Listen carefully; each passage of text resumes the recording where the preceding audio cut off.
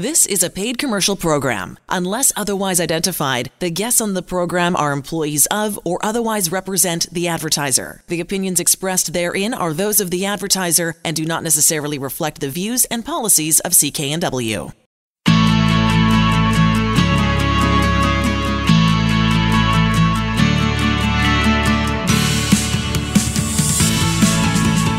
Welcome to Dollars and Cents. I'm Elaine Scollin along with Blair Manton from Sands & Associates. They're experts in helping you get out of debt. On the line with us is Mark Silverthorne. He's a nationally recognized expert on the Canadian collection industry. He spent 12 years as a collection lawyer working for some of the country's largest collection agencies, and at one point was sending out more collection letters than any other lawyer in this country. I had to laugh, Mark, when I read that. It was interesting too, reading about your epiphany that you had after which you decided to represent consumers struggling with debt. And back in 2010, Mark wrote a book called The Wolf at the Door: What to Do When Collection Agencies Come Calling. And then in October of 2019, he retired from the practice of law. Passion for helping Canadians with debt problems continued. And on March 1st of this year, he launched Debt Coach Silverthorne, an online consulting firm aimed at empowering Canadians struggling with debt. That was so interesting to read, Mark, and I'm so looking forward to this segment with you. So welcome, welcome, welcome. It's wonderful to be here. Great. Well, thank you, Mark. As Elaine said, I'm really excited to have you as a guest today on the program. And I'm really excited because I know you've been doing a lot of work on financial education lately and putting together some pretty detailed YouTube videos, really aiming to shed some light on, I think, some parts of the industry where it's maybe not as well understood as it should be, you know, what the players are doing, how it all structures, and what's in the best interest of consumers. So I saw your most recent YouTube video with the pretty provocative title, Is Credit Counseling for Suckers? And that's what I want to talk to you about today. So I wanted to start off with a bit of the definition. So what do you mean when you talk about credit counseling? You know, what types of organizations provide the services, and what services do they actually provide? Well, credit counseling is one debt relief option that is available to Canadian consumers. And essentially, what happens is when a person signs up for credit counseling, they are going to repay 100% of their current outstanding principal and interest owing to some of their creditors, plus they are going to pay a fee to the credit counseling agency. And they're going to be making monthly payments over a period of 5 years. There are two different... Go ahead, Mark. Yep. Well, there are two different entities that offer credit counseling. There's one group that are nonprofit, and there's another group that are, I guess you would call them independent or for-profit. I guess from the perspective of the consumer, it doesn't really matter which of these entities that you sign up for credit counseling. You're essentially getting the same service. So an indebted consumer would go to see a credit counselor. They'd say, I've got all this debt on a bunch of different credit cards, student loans, income taxes, whatever. The credit counselor would try to work out a plan where they pay everything off. They hopefully get a break on the interest, and all that has to happen inside of 5 years. Is that a fair summary of how a credit counseling plan would work? Well, one of the issues with credit counseling is what debts are available to be put into a credit counseling plan. Number one, there's no obligation on the part of creditors to agree to have one of their debts included in an individual's credit counseling plan. And so there are organizations like finance companies that routinely refuse to have their debts included in a consumer's credit counseling plan. And then there's certain categories of debt that are not permitted to be included in a credit counseling plan, and that would include monies owing to the government, so income tax, student loans, and also secured debt, so that more, if you owe money on your mortgage, or if you've got a secured car loan, then those debts cannot be included in your credit counseling plan. Right. So in the example I was giving there, the credit counselor would say, yeah, I can help you with the credit cards. Let's see if we can do an interest freeze on that. But the student loans, the income taxes, that's just going to have to continue to get paid, is what it sounds like, right? Correct. Okay, and then, Mark, in your video, you said, your recent YouTube video, credit counseling can be the most expensive way to eliminate your debt. And I imagine that would surprise some listeners, because most of the time when you hear about credit counseling, it's, hey, you're in a tough spot. This is going to be the best way for you to get out of debt. It's going to save you a bunch of money. Your contention is that it's actually one of the more expensive ways. And you've said there's 5 buckets that your payments can fall into inside a credit counseling plan. Can you take me through that, how the payments work and why you think this is the most expensive way to eliminate debt? Right. Well, let's start with the 5 buckets.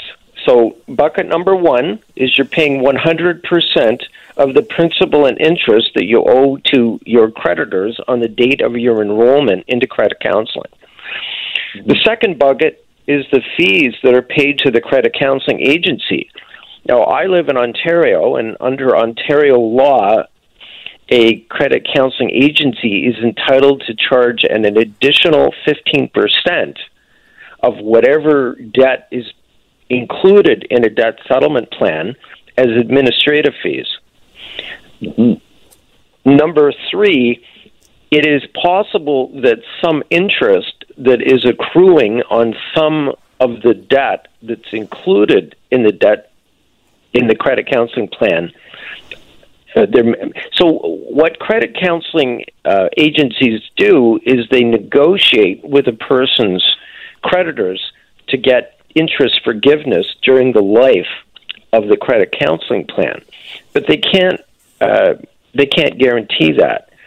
So a person who signs up for credit counseling may be paying some interest during the life of their plan. So the credit counselor has to go kind of case by case with each of the debts and say, hey, will you agree to an interest freeze? And some just might not. And then the individual might still be stuck paying the interest on that debt. That's correct, right? Okay, correct. Now, bucket number 4, you are not going to be able to include all of your debts in your credit counseling plan. So any creditor who says, no, you can't include that, and your bank may say, you can't include that debt in your credit counseling plan because we want you to borrow the money.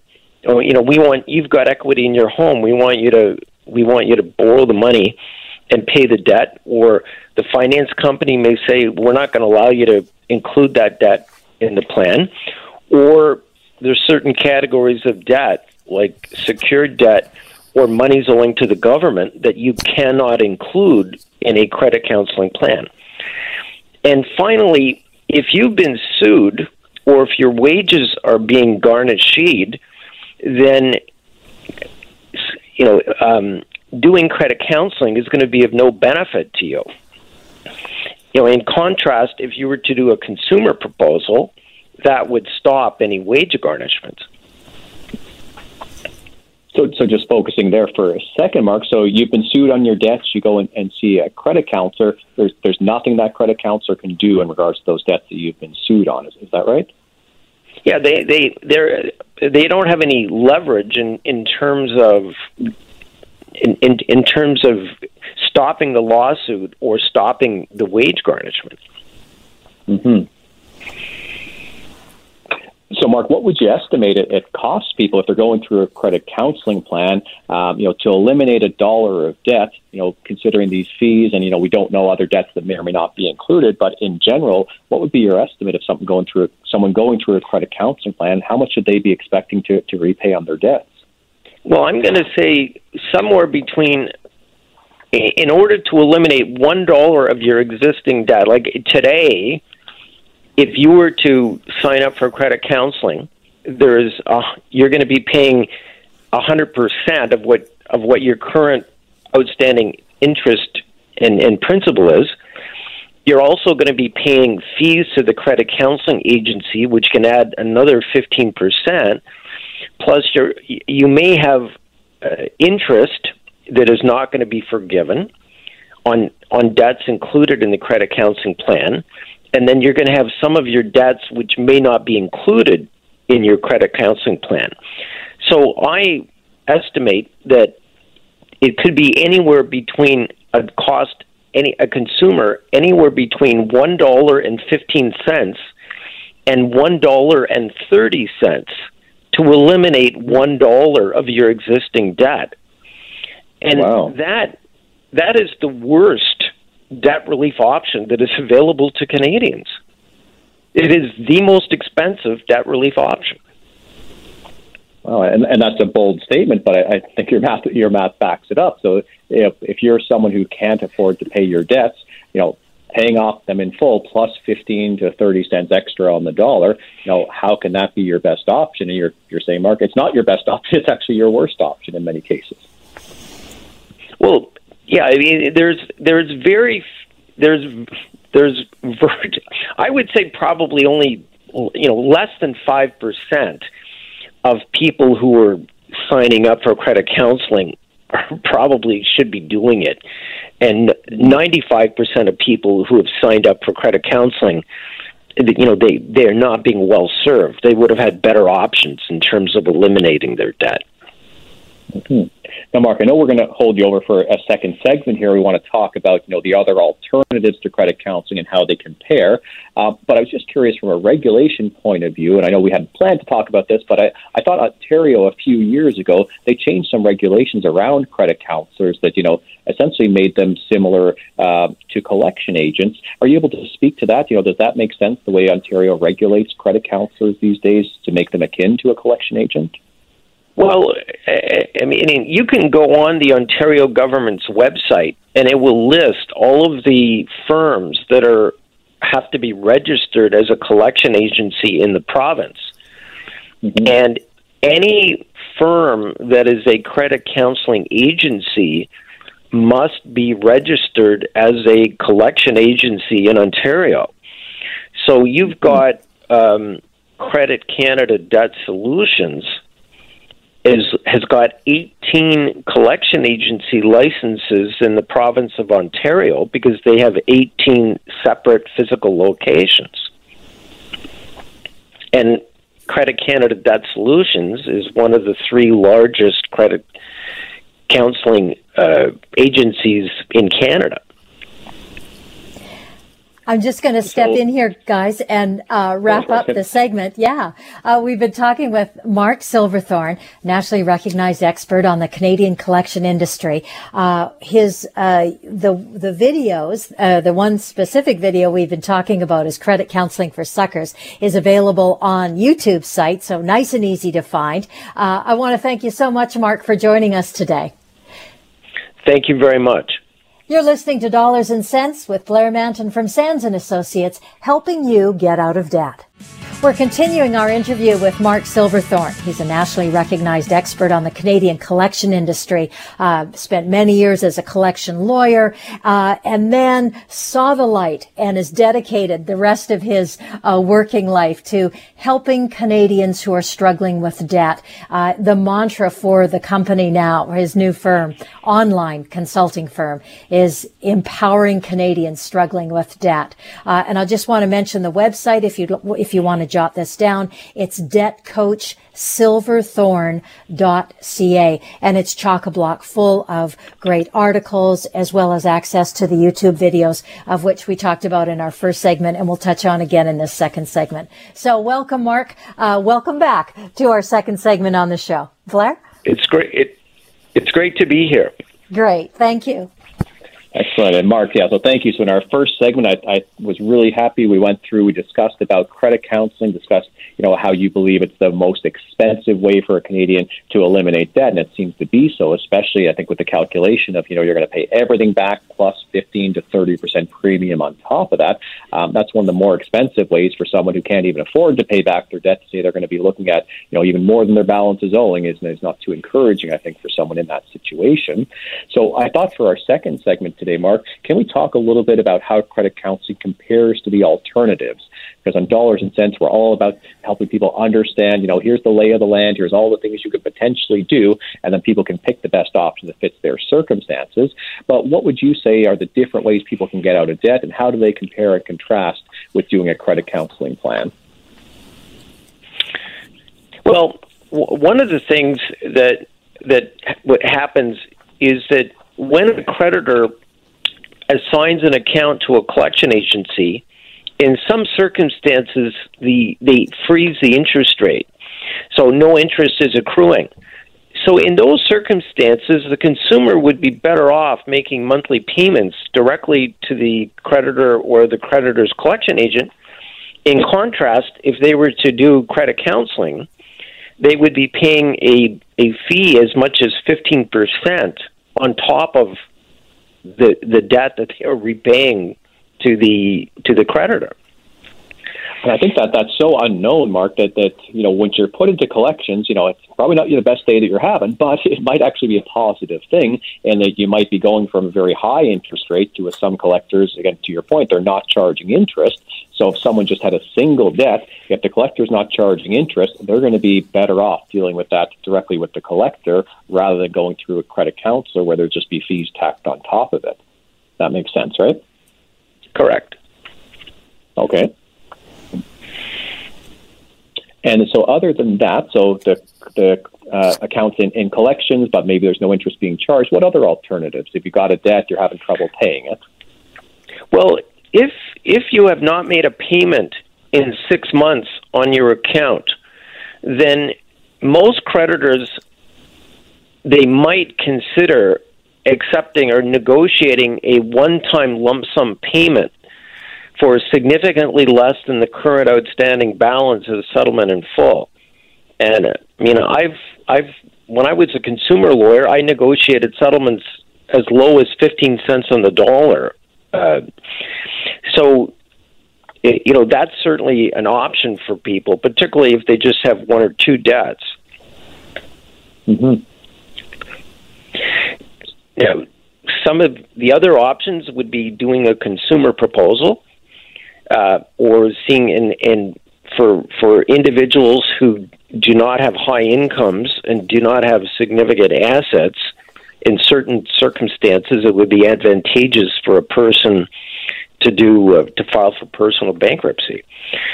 There's also the situation where if on a unsecured consumer debt, if a provincial limitation period is expired, a person may be in a situation where they can avoid paying a penny to a creditor.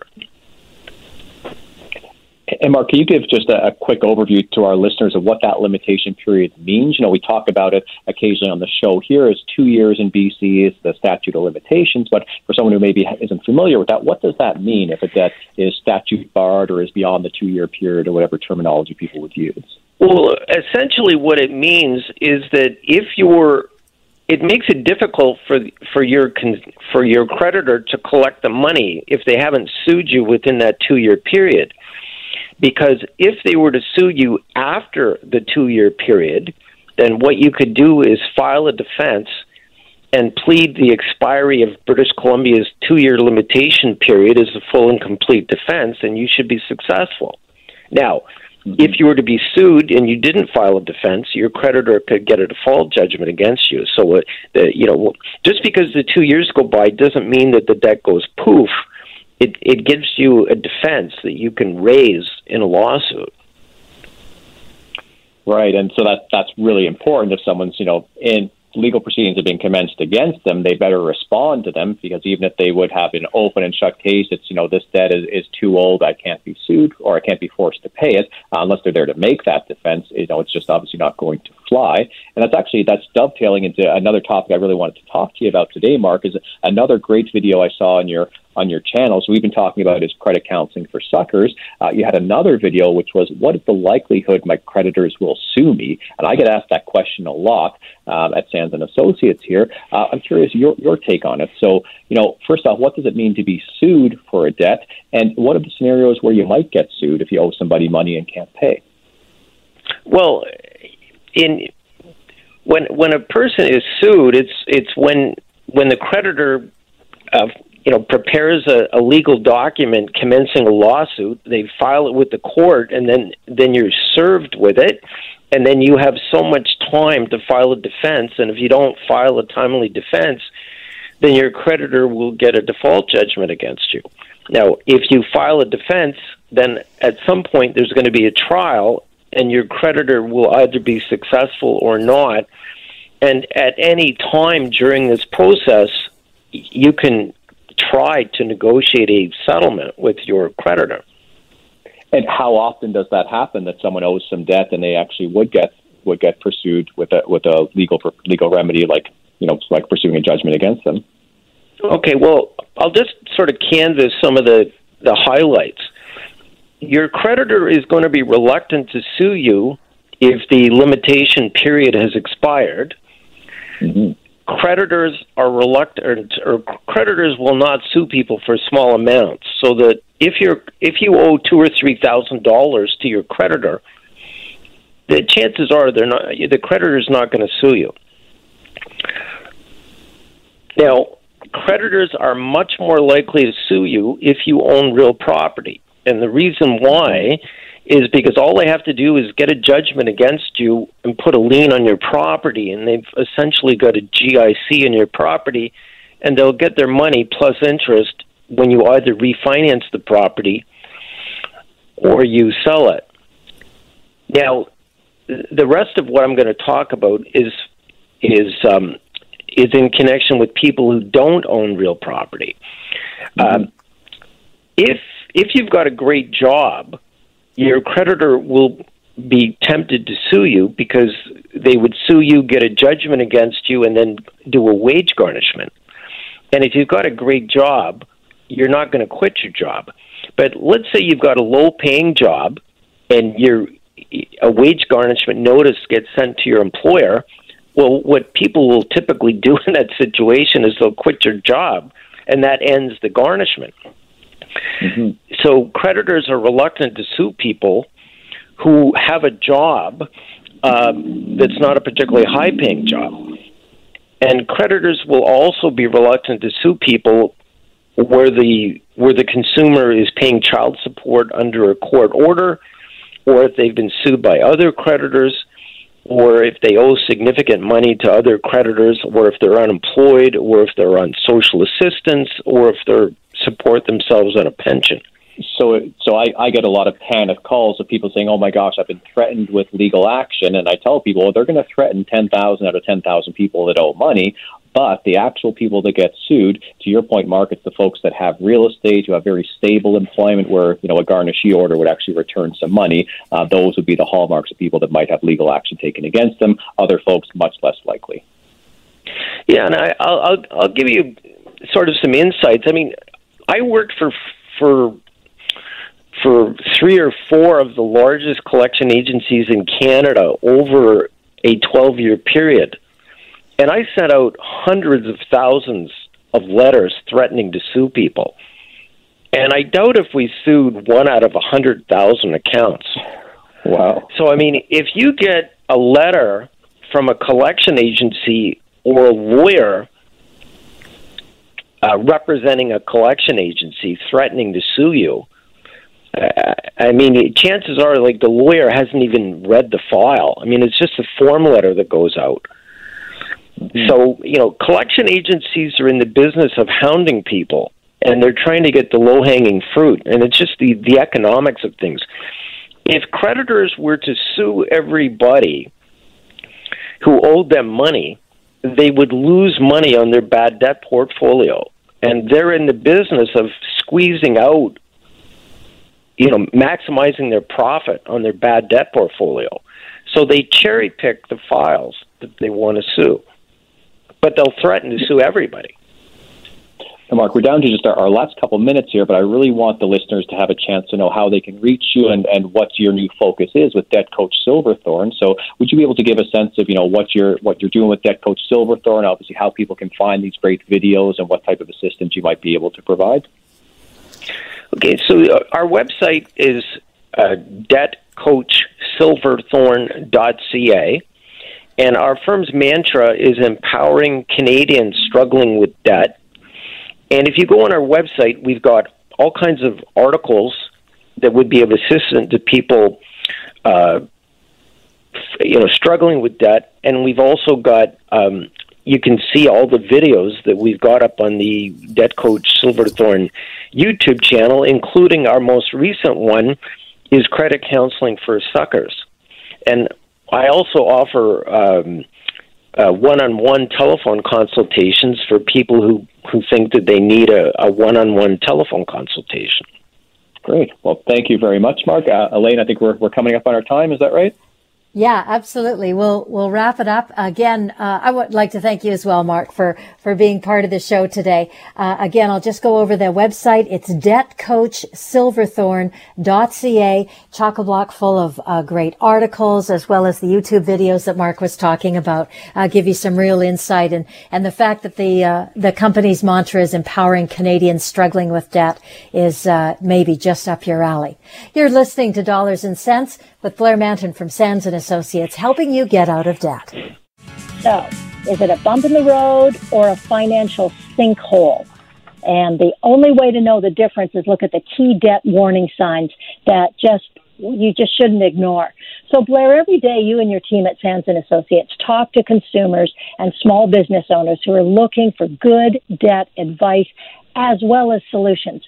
In your experience, do many people arrive at the conclusion that they need debt help for the same reason? Well, definitely, Elaine. There's a lot of commonality with the clients that come to see us. And what's also really interesting, too, is the balance between feeling in control of your debt versus debt being in control of you can change very, very quickly. Sometimes things can really unravel in the space of a few months. Sometimes things have been building over a number of years, but then there's some sudden shock, and then things suddenly become a crisis. But a lot of people don't realize how close they actually are to a financial crisis until they're, essentially in the middle of it. No situations are exactly alike. What we do every year at Sands & Associates is we survey our past clients, and we try to ask those insights, about how could you recognize your problem, and looking back in hindsight, what is clear to you now that perhaps wasn't clear in that moment. And what also becomes clear, too, is that very few people actually seek help at the first sign of financial difficulty. It's only 5% of individuals said, yeah, as soon as I knew I was in trouble, I reached out, I got some help, I got a plan, I didn't suffer. For 95% of people, it's the opposite. They suffer, they flail about, they're not sure where to go, they end up being incredibly stressed out, and sometimes that can extend for up to 2 years. So when someone says, I've had your number, I've been wanting to call for about 18 months, I say, yep, you're right in the ballpark of what typically people do suffer for that period of time.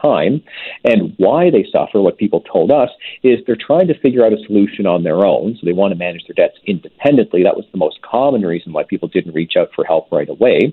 Now, second to that was they thought there was no solution to their situation. So what I'm so proud of and what we do in this show is we really give people the information they need to understand there's a solution to every single debt problem you could be facing. But the vast majority of people just think that it's hopeless. They either don't know about a proposal at all, or they have a horrible conception of what a bankruptcy would mean. So the education we're able to give, it really can be life-changing. Oftentimes people don't know where to seek help, so they don't know that the trustee exists. They don't think it's a person that can actually help them rehabilitate. And then finally, it's just the embarrassment or the shame, and this is really universal. There's no one that I've met that's walked into my office, incredibly proud of being $50,000 in debt. They might have been proud of all their achievements prior to that problem and proud of, their future upside. But, being in debt, it can really hit your self-worth, your ability to be kind to yourself, your self-esteem, and all that can manifest itself even physically with health issues. So, not getting help, it's really not a long-term strategy, and it can just get worse and worse. Now, I know because of how often and how many people you've talked to in your career, you have some really good ideas, some first things that you want people to be on the lookout for as potential signs that their finances may need some closer attention before they get to that really difficult stage where they're in trouble and they need help now. What are some of the things that people, the average person could just look at and just sort of double check and see how they're doing? Mm-hmm. Yeah, some of these might sound pretty common sense, and that's okay. Some might be surprising. The first one, I think this is, the most common sense of all, is are you surviving or thriving based on your budget? So having a balanced budget is not surprising, but that's really the basic recommendation to manage your debt. But you need to consider, is your budget revolving around your debt? How much of your household income is spent making your debt payments each month? if it's all of your household disposable income, are you not saving any money at that point? Do you have any emergency savings? Do you have the insurances that you need if something were to happen? If you can't afford to get contents insurance because you're paying all your money to debt payments and suddenly there's a flood, a fire, or something like that, that can be financially catastrophic. What resources would you have if there was an unexpected repair or a sudden temporary dip in income? A lot of folks that I see, their budget is stretched just to the max, and they use credit as a safety net. But that's really not a long-term plan because eventually, the credit could be pulled back at any point or might hit its limit, and then it'll be a real challenge for you. Okay.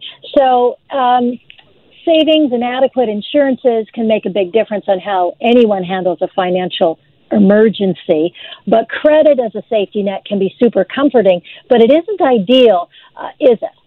Oh, sorry, Lane, you were asking me it isn't ideal? Yeah, it is. It's not ideal. No, definitely. No, definitely not. The better habit to get into is the idea of paying yourself first and figuring out a bit of a hierarchy. So, your first thing is you need to make sure you're saving for that emergency fund every month. But after then, you want to think about, retirement planning, a TFSA, a tax-free savings account, for example, or maybe education savings plans if you have kids at that certain age. But if your budget's at the point where essentially you're only making ends meet by either going further into debt or you're struggling to just make the minimum payments each month, you're not going to be able to achieve your financial goals because your budget is just going to constrain you too much.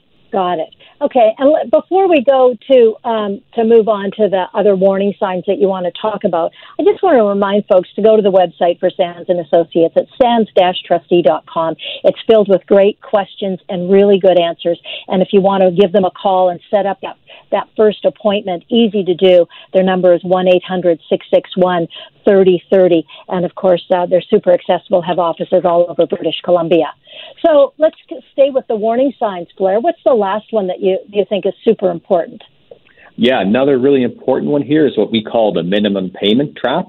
So, we've talked about if your budget is so stretched because you're only making minimum payments, but you really need to understand making minimum payments, though your credit rating might still look pretty good, that's one of the biggest warning signs that you're not on a good financial plan. You're on a financial plan that's going to keep you in debt for many, many years.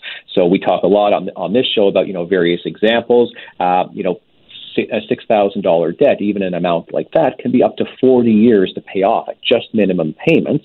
And that was a really key warning sign by clients who responded to our most recent survey.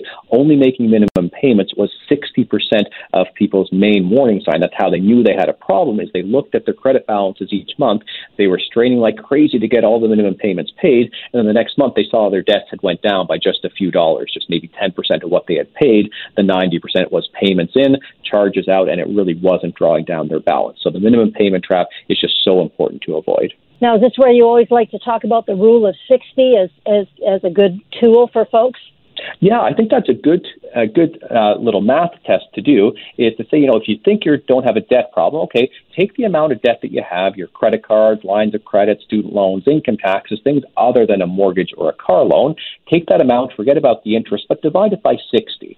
And just see what that monthly payment looks like. So if it was $30,000 of debt, divided by 60, that's $500 a month.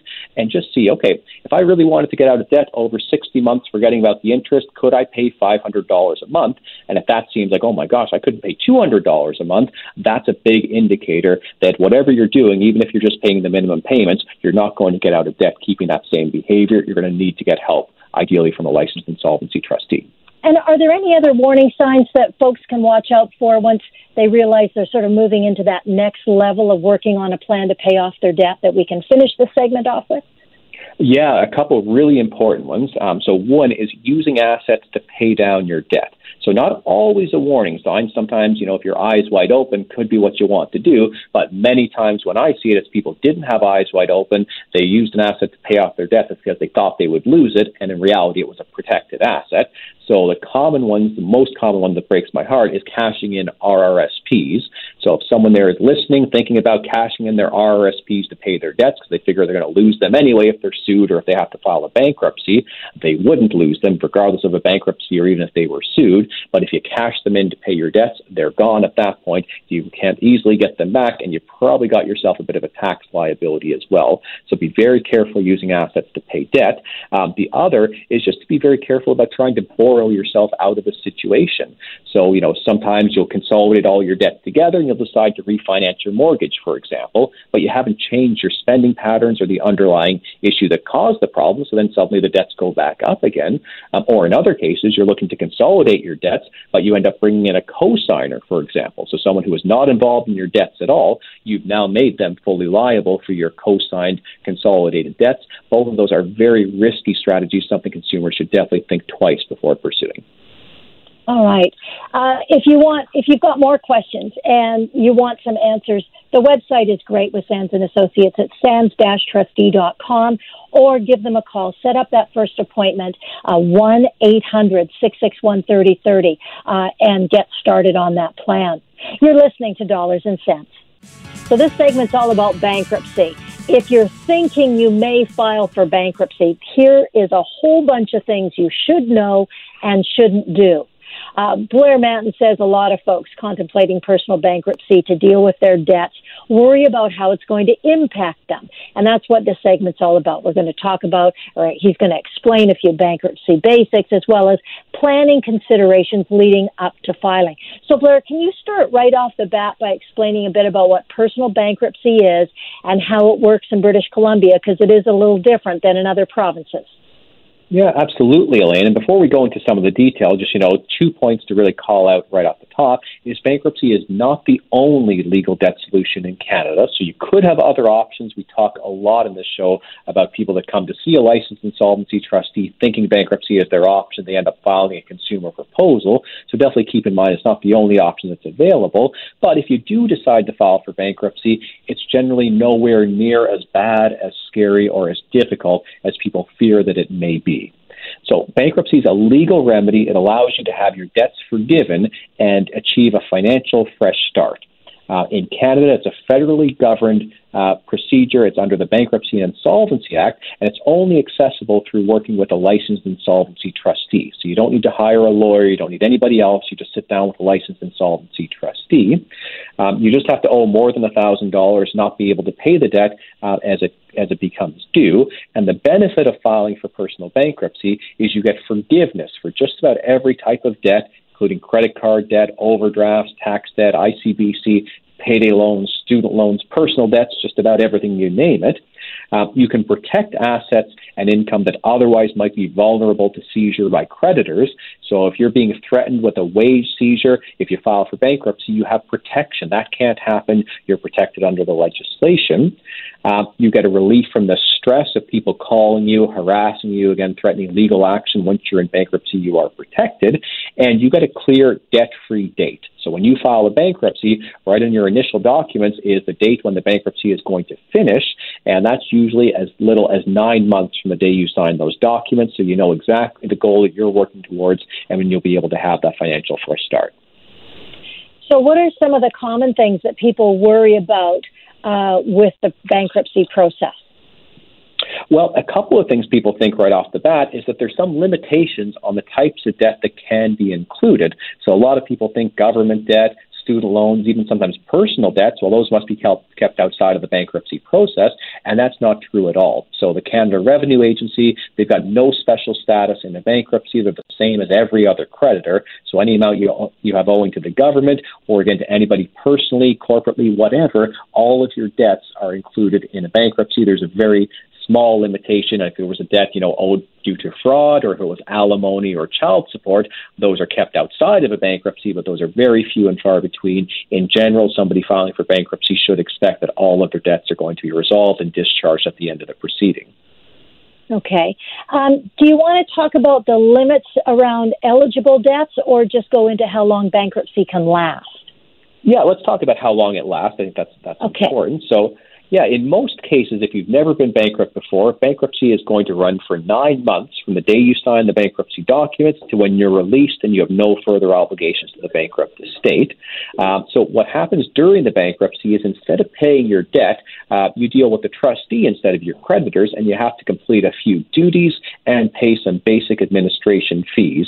Usually administration fees are $200 for each month that you're in bankruptcy. So over a 9-month period, you pay a total of $1,800, which for most people is a whole lot less than they were being asked to repay on their debts. And that payment is gone after 9 months, let alone, the multiple years they might have to been making minimum payments if they were going to try to pay off the debts in full. The duties someone has to focus on if they file a bankruptcy is they have to attend 2 private one-on-one financial counseling sessions. So this is more of a benefit than an obligation, telling you how to rebuild your credit, how to do a good household budget, trying to put you on a good path for the future. They have to submit a budget or their statement of income and expenses, tracking the household spending and income on a monthly basis.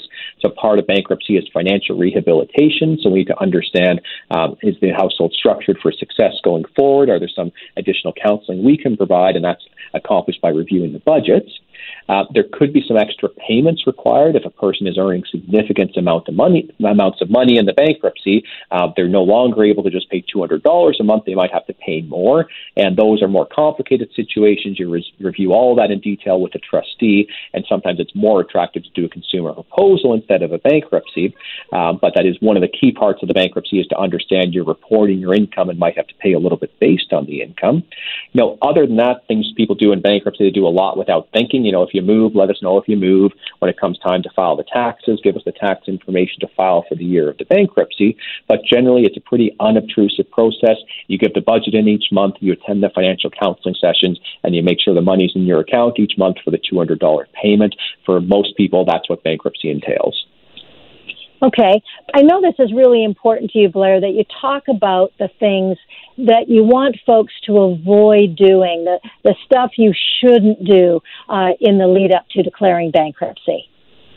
Yeah, there's definitely a few pitfalls here, Elaine, and I've just seen, the impact of someone taking an action. They think they're doing the right thing, but it can really come back to bite them. It can even expand their problem to include, other members of their family or friends, which is something you always want to avoid.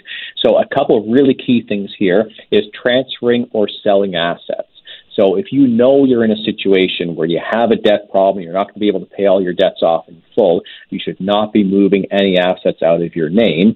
If you do so, you have to make sure any assets that you sold were for fair market value. If they were sold to a third party, that's great. That's assumed they were paying fair market value. If it was sold to a family member, for example, let's say a vehicle where the black book should be $10,000, you sold it for $5,000, you need to make sure you can document exactly why that was fair market value, because ostensibly, if you had filed a bankruptcy, for example, and that car was worth $10,000, at least some of that car's value should have went to pay back some of the debts. So sometimes people want to protect their assets and, discharge the debts and get rid of them. But oftentimes the assets that you're trying to protect by moving them out of your name, they might be protected anyway. So a lot of people don't realize there's exemptions if you file for bankruptcy, for a vehicle, as I mentioned, for your tools of the trade, for your household goods, for your furniture. So just be very careful if it's a situation where you're not able to pay your debts. You shouldn't be transferring assets, definitely for no value. That's just generally a bad thing. But if you do sell an asset, just make sure it's for a fair market value and no one could say you sold it at a price that was too low. So that's an important pitfall.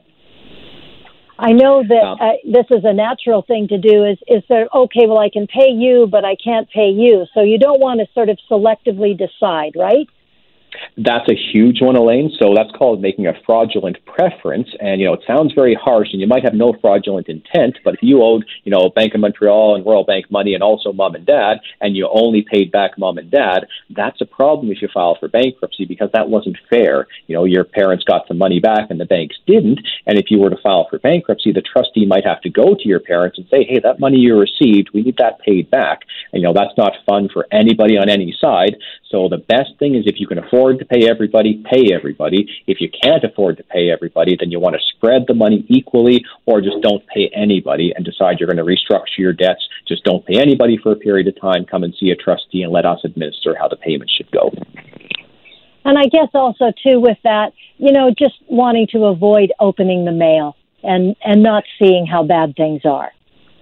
Yeah, you definitely want to keep opening the mail because that might be the only notice you have of some pretty significant actions being taken against you. There could be court actions. There could be seizures happening against you. So definitely open the mail. If you're not comfortable doing that, bring it into us. We'll open it with you. But you do want to keep your eyes open just so you know what might be coming towards you. Okay, and closing then, Blair, I just want to remind everybody to check out the website, sands-trustee.com. Such good information on there, lots of good questions and loads of good answers. Or give Sands & Associates a call. It's 1-800-661-3030 for that first free consultation. Sit down with somebody, lay out what your situation is. They've got offices all over British Columbia, and of course, they're doing lots of things online as well. You're listening to Dollars and Cents with Blair Mountain from Sands & Associates, helping you get out of debt. You've been listening to Dollars and Cents. See you next time. The proceeding was a paid commercial program. Unless otherwise identified, the guests on the program are employees of or otherwise represent the advertiser. The opinions expressed therein are those of the advertiser and do not necessarily reflect the views and policies of CKNW.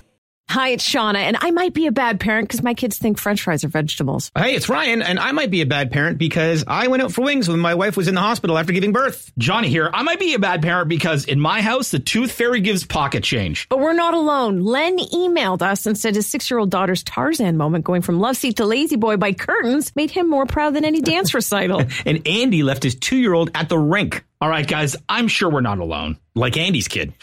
For stories and confessions like this, make sure you check out our podcast. It's called Bad Parents, and it's available wherever you get your podcasts. I left a glove at the rink.